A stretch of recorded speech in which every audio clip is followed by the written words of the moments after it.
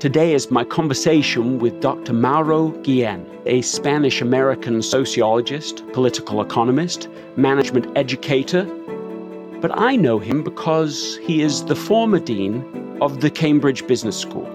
He's also a fellow at Queen's College, so we share that in common too. He has built a series of research helping us look at those great trends, how they'll collide, and how they'll reshape the future of everything so that we can zoom out to get that perspective in order to zoom in and make trade-offs that allow us to design a life that really matters. So let's get to it.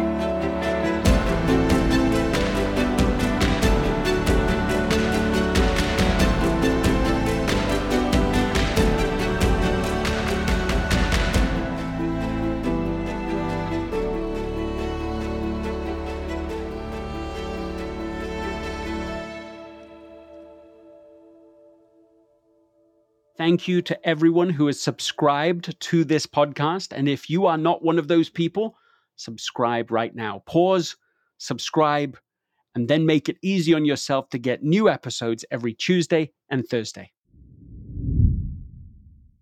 Mauro, welcome to the podcast. Oh, Greg, thank you for having me. I've been longing for this interview here today. Well, that's a very kind thing to say at the beginning. I mean, you and I, we can't say we go way back because it was all quite recent, but we met at the Judge Business School at Cambridge University, and you made time in my very first week there to meet with me, which I appreciate. And I thought that you were going to be around at Cambridge longer than I was. But this is not what happened. My enjoyment is cut off short. Life, surprises you, and there are many twists and turns, unfortunately. Well, you have done some great research on a new book, and we're going to get to that. But I am curious about that journey. When you started the journey, did you expect to be there a decade? I assumed it to be 5 years plus another 5 years, which is a decade, yes. But then, of course, my wife didn't move to the UK, and we had to reconsider everything because personal life and family, I think, is more important than work. Yeah, well, I mean, look, you don't have to convince anybody on this podcast of that because we believe in doing what's essential. Nevertheless, I wondered if the experience itself was what you expected it to be. Yes, it was. Cambridge is a lovely place. It's quaint. You can easily go to the big city if that's what you want to do on a given day. But Cambridge is this amazing place where you meet all sorts of people, including yourself. Well, that's a kind thing to say, and it is good to have you here. You have been doing new research. It seems in a way to be an extension of the work that you've been doing before in these series of mega trends every 10 years, looking at what will be around the corner in 2020, then in 2030 and so on. But this is a little different. Can you tell us a bit about this new book? Well, this new book is about what I think the future of how we live our lives is going to look like. We are seeing major changes in the world, including the decline in the number of babies, and also the fact that we live longer. And finally, we see technological change shaping everything we do at work, at home, during our leisure time. And so the book is about the perennials, how we're seeing everywhere that people are no longer really acting their age in the same way that they used to, that people are rejecting those stereotypes about old and young and what you should be doing at different ages. That's, in a nutshell, what the book is about. Now, the word was perennials, and the idea, if I'm not mistaken, is to distinguish this from millennials and all of the other vernacular that we use for each micro generation that comes along and how we are supposed to think about each group as having a particular set of behaviors and mindsets. And we think about it in a sort of very group way. But what you're saying is that you see evidence that we are shifting past those what you think are artificial determinants of behavior. No, absolutely. I mean, I think we're moving into a post-generational, if you want to put it that way, kind of society and economy where once again, we are not restricted to whatever is age appropriate. So in other words, we can see people learning, attending school at a very advanced age, which is something that didn't really happen in big numbers until now. Or we can see that we have multiple generations in the workplace. Or we can see that our usual living arrangements, which was, if you remember, the nuclear family, You remember Little House on the Prairie? That's from your part of the world, in a way. So we are no longer seeing, two parents and one or more kids, plus a refrigerator, a washing machine, and a car in every household. Now we're seeing more complicated patterns, living arrangements out there. Let's come back to this point that you made as part of the trend that there will be fewer children. So a very surface understanding is that we have an increase in population the world over, that it's going to go on in a sense forever. I've definitely heard of people being alarmed by that, and maybe there are alarmists involved in that conversation. But when you actually look at the data, you find a very different trend. Can you talk a bit more about that? Well, I mean, this has been going on for quite a while already, like in very rich countries like the United States or Europe or Japan, even in China, right, which is an emerging market, that the number of babies has been dropping for the last 30, 40, 50 years, depending on the country.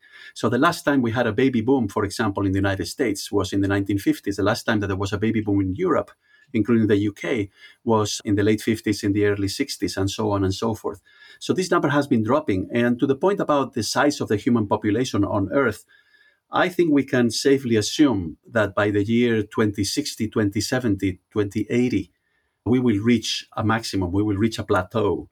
And in other words, that the population will probably not grow any further than that. Now, whether that's at 9 billion or 10 billion human beings, we shall see.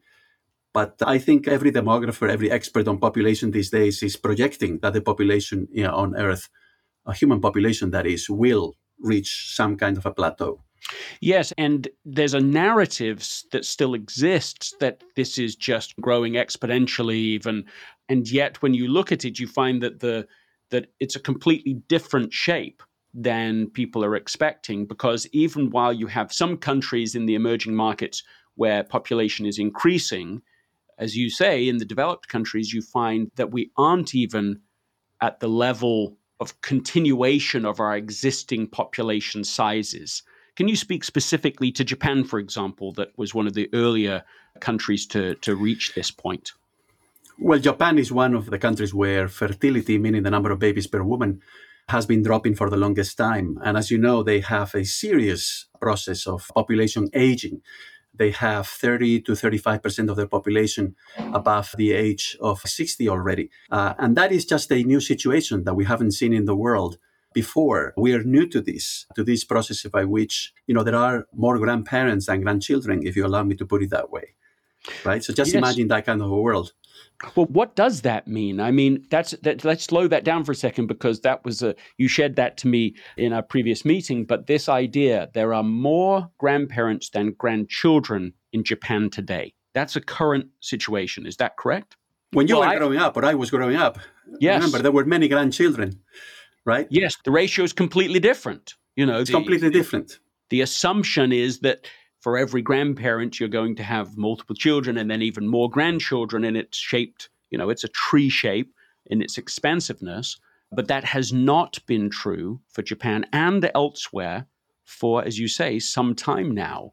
What are the ramifications of that trend on the social programs that have been built in these governments?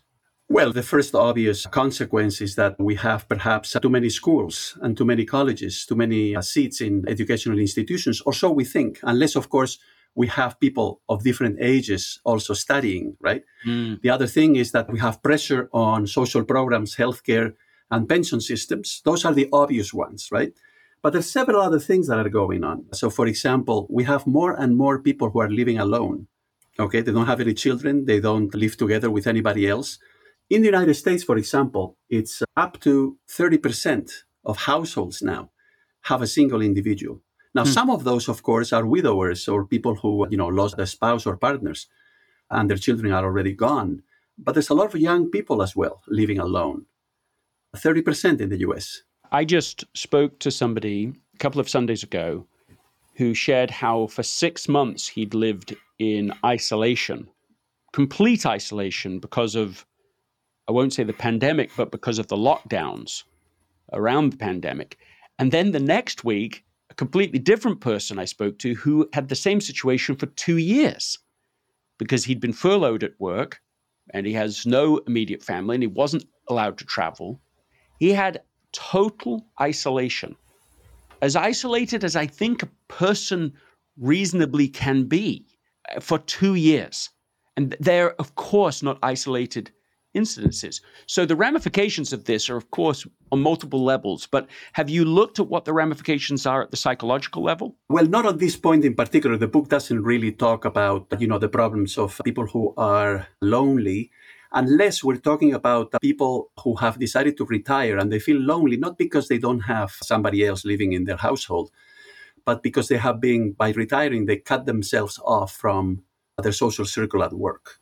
A very important motivation for something that is also changing right now, which is we see so many people who retired or partially retired, and then they decide to go back into doing something, whether it is by getting employed again at a company or organization, or they decide to do some or perform some work over the internet in the form of gig work or as freelancers.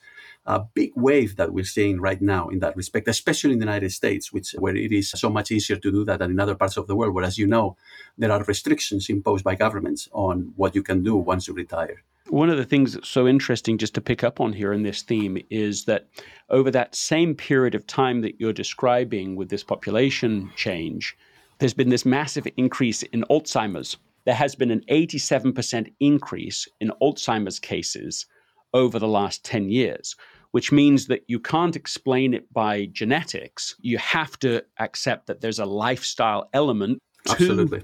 the Alzheimer's.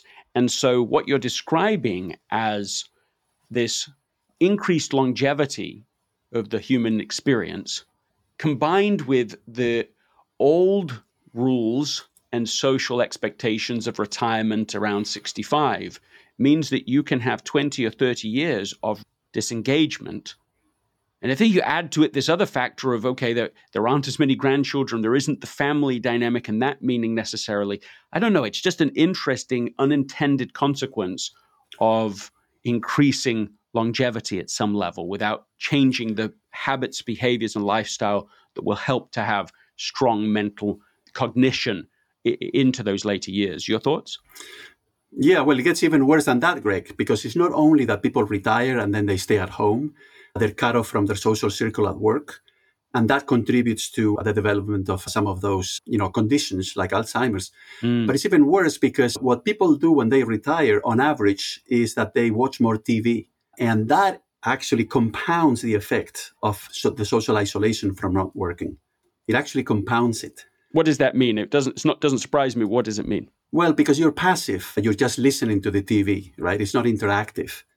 And you're not talking to other human beings. You're not doing what we all do all day long, which is interact socially. So it is also those bad habits that on average people, not everyone, but on average people acquire during retirement that then exacerbate that effect that you were talking about.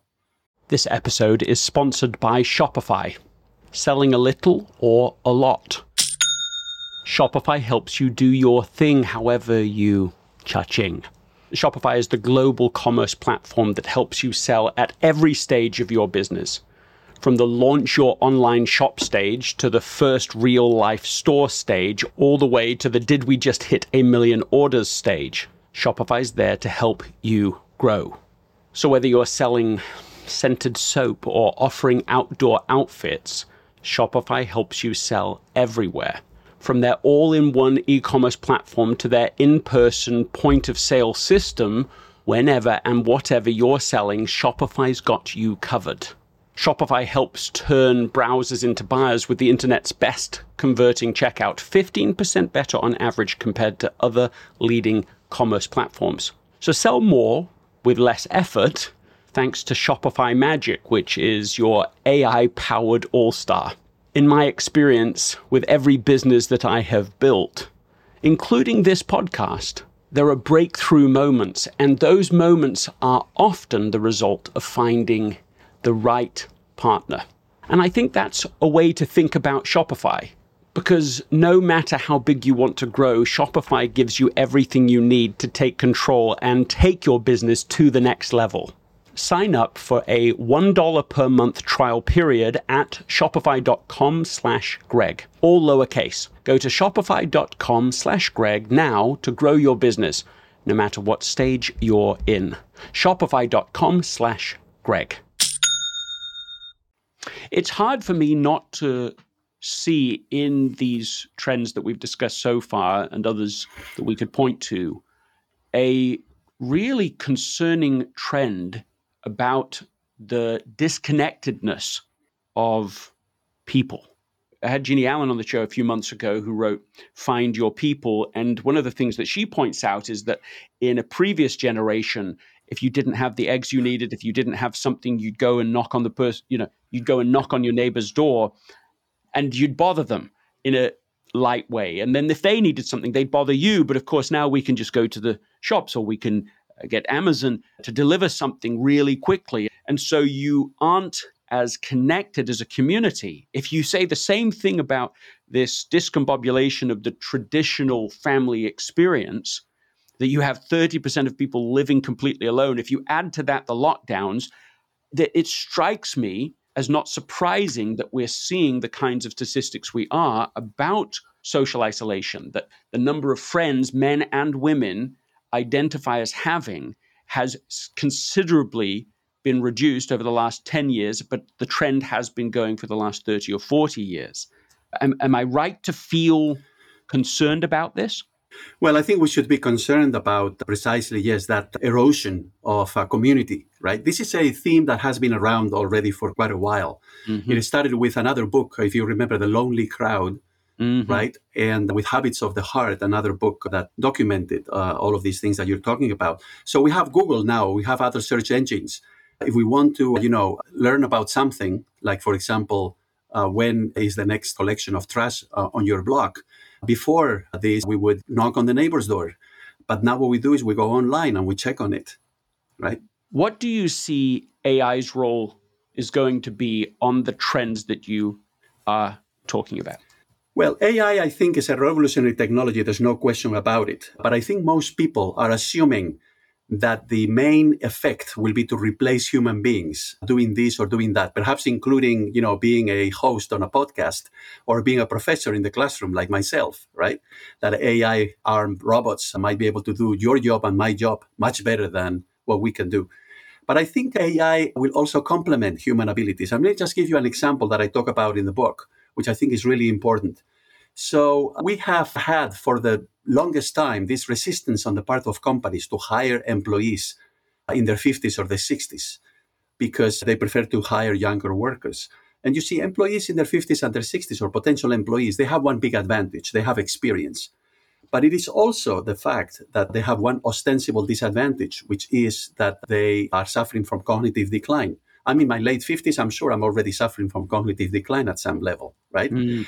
And I see AI as perhaps being able to help people at, age, whatever it is in their 50s or their 60s, or even beyond that, who would like to continue working because they find fulfillment, because they don't want to be isolated and so on and so forth, to be able to perform as if they were in their 20s.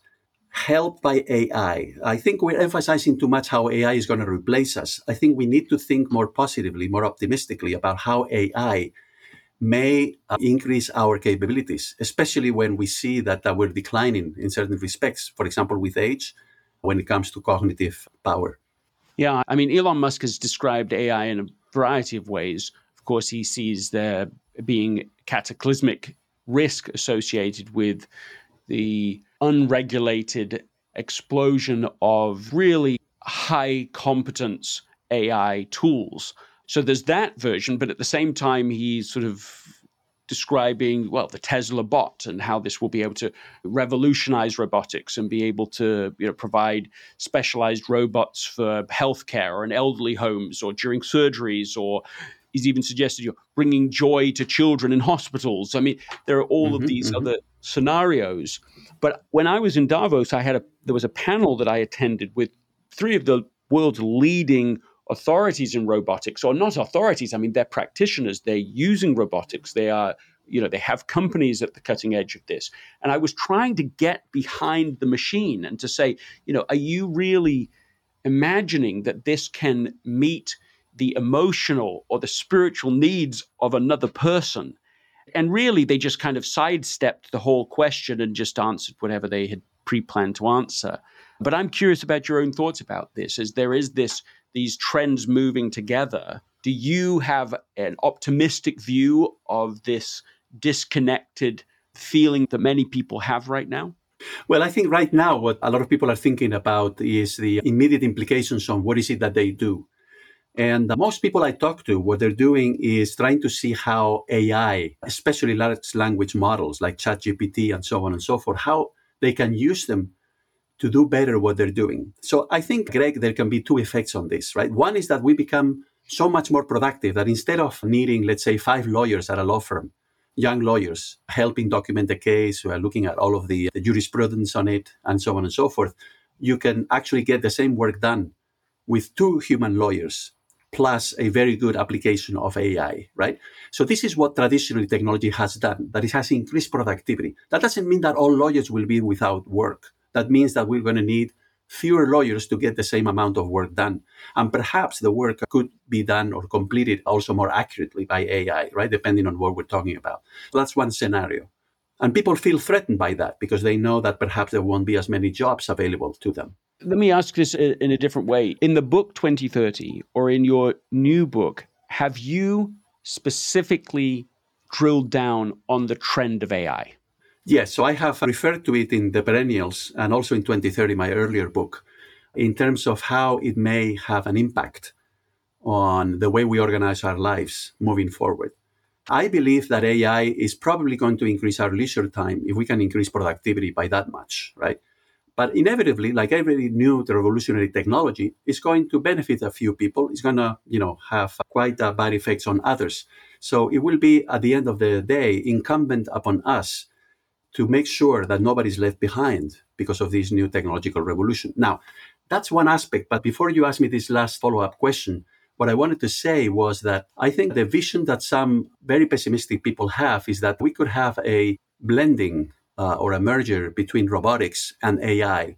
And we could have robots out there that, for example, could wage war or could perform tasks or could even, come to dominate humans, right? In the most extreme pessimistic views about the matter.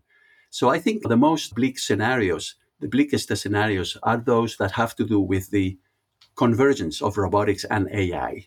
Yeah, I remember Elon Musk talking about this before ChatGPT, certainly before OpenAI was a household name. He just said, when people say to us, well, there aren't robots on the streets with machine guns, he's like, yeah, by the time that happens, it's over. It's like, it's too late to have the conversation then. And of course, there are many other scenarios AI can have these kinds of, it seems to me to be a mega trend of megatrends, right? It's something that is going to influence and already is influencing enormous areas of our lives and moving at such a rate. I'm thinking here now of the president of Microsoft, Brad Smith, who wrote a book called Tools and Weapons. And he was trying to outline how technology has, of course, both aspects, as you were just mentioning. It can be a tool, it can be a weapon. And at least he was allowing for both. My experience in Silicon Valley is that very often we are planning for the upsides, sort of assuming that there won't be downsides, that it's an asymmetric scenario, that all technology is an asymmetric thing in our favor. But then, of course, you have these unintended consequences.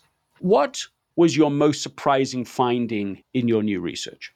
The most surprising finding in the perennials is the extent to which we are seeing, especially among people above the age of 50 or 60, that they're adjusting to this new situation by doing things that normally you wouldn't see among those people. So let me just give you a couple of examples here. Please. We have in China about 320 million people above the age of 60. And one third of them, are right now attending college. They're attending special schools that the government has set up for people above the age of 60. And they're learning new skills. And they are, then using those skills to pursue some kind of an occupation, not always, but quite frequently, for pay, right? So this is extraordinary, I think.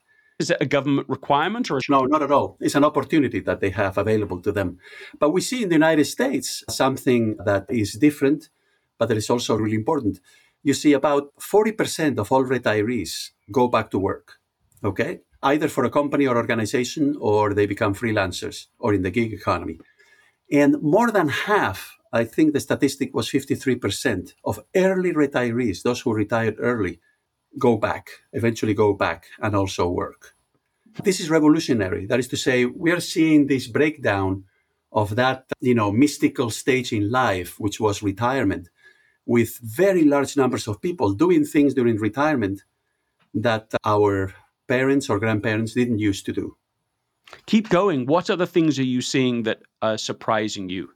Well, I think it surprises me very much that we're seeing multi-generational households, especially in the United States, growing by leaps and bounds. So these are households where you have 3 or more generations. It's 18%, 18% of the American population, about 60 million people who live in those households. And you might be thinking, well, those are perhaps poor households. Younger people can just leave. No, that's not the case. In more than half of these households, the family income, total income is $100,000, which is above the mean for the American population, which is 70,000. So that is clearly not the motive. And then on top of that, the other really striking thing is that poverty among these multi-generational households, the poverty rate is much lower than for the American population as a whole. Be mindful of the fact that whereas today it's about 18% of Americans who live in multi-generational households, 20, 30 years ago, it was less than 5%. So this is a growing trend, which once again defies this model that we had in mind of the nuclear family, that people get together, right? They have kids, and then the kids at some point, they leave the home to study and then to work and to establish or start their own family.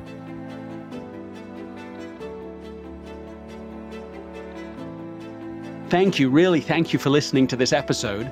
What is one thing you can do immediately, in the next 5 to 10 minutes to be able to turn this conversation into action in your life? And who is one person that you can share that action with so that they can help you be accountable and you can help them?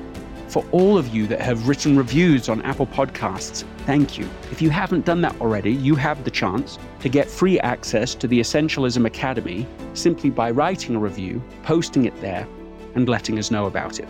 Go to gregmccuen.com/essential for more details. Thank you, and I'll see you next time.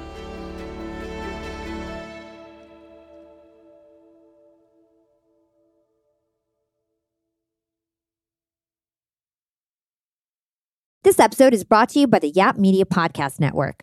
I'm Hala Taha, CEO of the award-winning digital media empire, Yap Media, and host of Yap Young and Profiting Podcast, a #1 entrepreneurship and self-improvement podcast where you can listen, learn, and profit. On Young and Profiting Podcast, I interview the brightest minds in the world, and I turn their wisdom into actionable advice that you can use in your daily life. Each week, we dive into a new topic like the art of side hustles, how to level up your influence and persuasion, and goal setting. I interview A-list guests on Young and Profiting. I've got the best guests, like the world's #1 negotiation expert, Chris Voss, Shark Damon John, serial entrepreneurs Alex and Layla Hermosi, and even movie stars like Matthew McConaughey. There's absolutely no fluff on my podcast, and that's on purpose. Every episode is jam-packed with advice that's going to push your life forward. I do my research, I get straight to the point, and I take things really seriously, which is why I'm known as the podcast princess and how I became one of the top podcasters in the world in less than 5 years. Young and Profiting Podcast is for all ages. Don't let the name fool you. It's an advanced show. As long as you want to learn and level up, you will be forever young. So join podcast royalty and subscribe to Young and Profiting Podcast, or YAP, like it's often called by my YAP fam, on Apple, Spotify, CastBox, or wherever you listen to your podcasts.